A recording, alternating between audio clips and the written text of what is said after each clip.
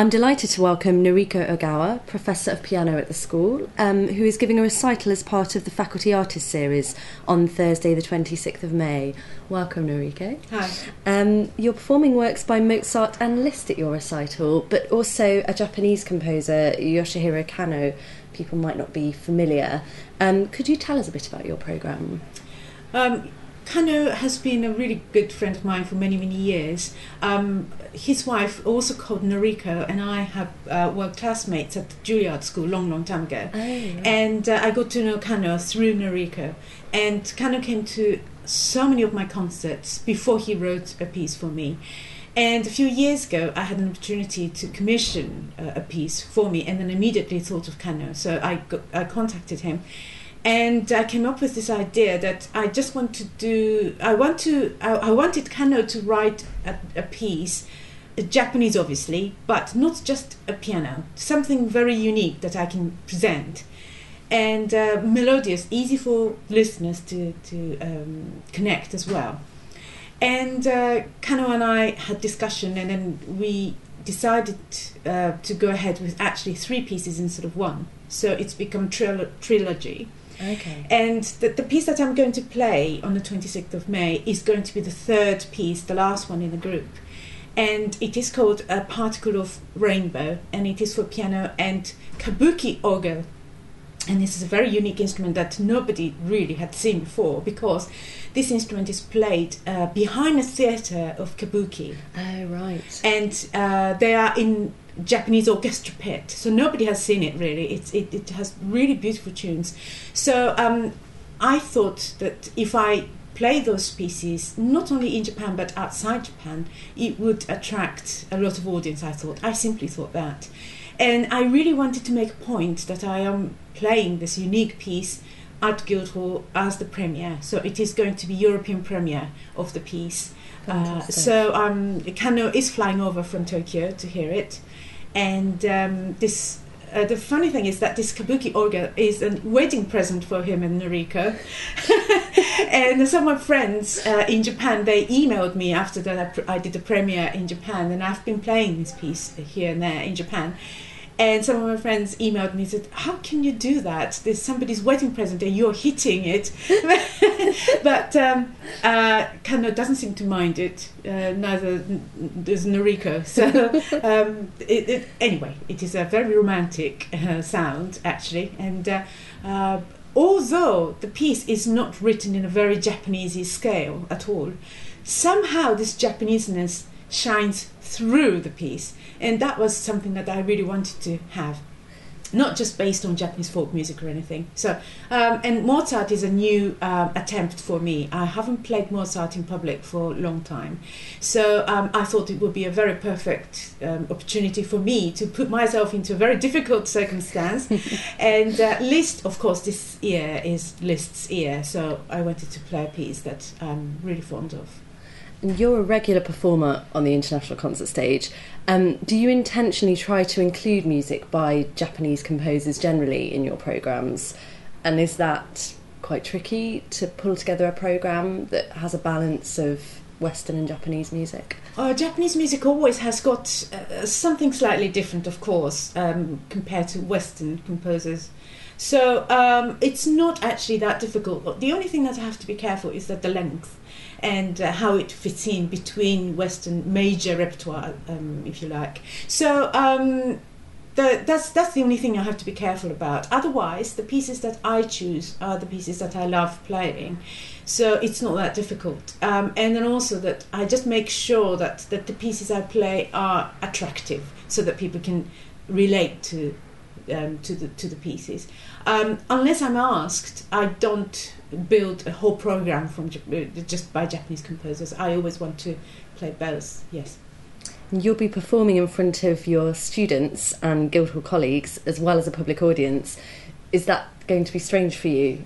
Not really. I'm actually looking forward to it very much, because, of course, if I'm not prepared, if I'm not ready for the concert, it could be probably the most horrible venue for me. I could probably feel that I'll be sitting in the oven or something like that. On the other hand, if I do anything subtle or anything, every listener will be able to pick it up, and that's very encouraging.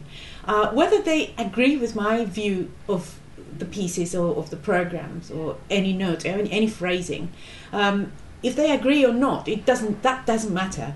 They will notice what I am doing. They will recognize what I'm doing, and that will be very encouraging and also inspiring. And we have this kind of sense, although the pianists are not looking at the audience all the time because we have to look at the keyboard, we can somehow feel how they are listening, if they are enjoying it or not, and hopefully it will be a good reaction. And you think your students will gain something from seeing you perform on a concert stage as well? I hope so. The things that I tell them, I hope that I am actually doing it myself, and but by watching me perform, enjoying or suffering, whatever, if they can actually recognise in what I'm saying in lessons and things, that would be really wonderful. Do you think it's important for professors at Guildhall that they still perform and record as well as teach? Because obviously you have a very busy schedule. Presumably that brings challenges of its own, balancing the two things. I think this is a very individual thing. I didn't start teaching until very recent, because when I was a student I was a pupil of a performer, and I was left alone for many, many months every year, and then I did not really like it myself. So I was very shy about teaching, especially in the music institute like Guildhall. And so this, for me, to keep on playing, to keep on performing is an essential thing, and then it is very important. But for the students, it is very important to have performers as professors or teachers, but they also need somebody who lives in this building and knows every movement of every student. So I think music colleges need both. And I only started teaching here just because Ronan understands my situation. I had a long chat with Ronan, and Ronan and I actually live in the same neighbourhood in London, and he happened to know what kind of life I lead. And Ronan lives a similar life, doesn't he? Exactly. As head of keyboard studies, but also an international concert performer. Absolutely. Unless Ronan understands my pace of life, I wouldn't be here. So I'm ever so grateful to Ronan's understanding, and also the students' understanding that I am travelling around. But it doesn't, I hope that the kind of this busy performing schedule doesn't compromise the way I teach, because I should be as demanding as possible to the students, that I should really get the best potential from the students that I associate with. And for me, hopefully, by showing what I do on the keyboard in concert, I hope that I can actually send some messages to them as well. Not only are you a professor here and a very busy concert pianist around the UK and Europe, but you also have a very high profile in Japan, and I know you recently gave a recital in aid of the earthquake and tsunami appeal. How did you get involved in that? Well, I was in Japan when the earthquake came. I was actually waiting for a train on a platform, and it was a terrible, terrible shake. I mean, it was a very mysterious horizontal shake which went on for a long, long time. So although I have experienced earthquakes so many times in my life, I mean, not only me, but everybody knew something was so wrong. Anyway, days go by, and then we get more and more news, now power plants and all that, and then I really began to feel so awful about the whole thing. And then I had some concerts all lined up in the UK, and then also I was scheduled to go to America afterwards, all in one go, and I felt so reluctant about it. I really wanted to stay in Japan. And I wrote a very short email to somebody, a very good friend of mine. I said, tell me, is Japan going to finish? And this friend of mine immediately wrote an email, very short, just one line, play a concert for Japanese people. And this really changed my mind. I immediately booked a concert hall and then really just went for this benefit concert. Because I had that, I was able to hop on the aeroplane to come back to London. Otherwise it would have been very difficult. It felt really like just running away from it all. And I actually managed to raise so far £19,000. Wow. So this is really quite good. Although, I mean, this feels just absolutely like a peanut compared to the scale of the disaster back in Japan. It's still going on, but it does make me feel a lot better that I am doing something for my own people through playing the piano, and I would really like to continue with this kind of project in different forms. Maybe I might have to change charity organisation here and there. They might close my account very soon in order to know how the sort of sum of money, whatever.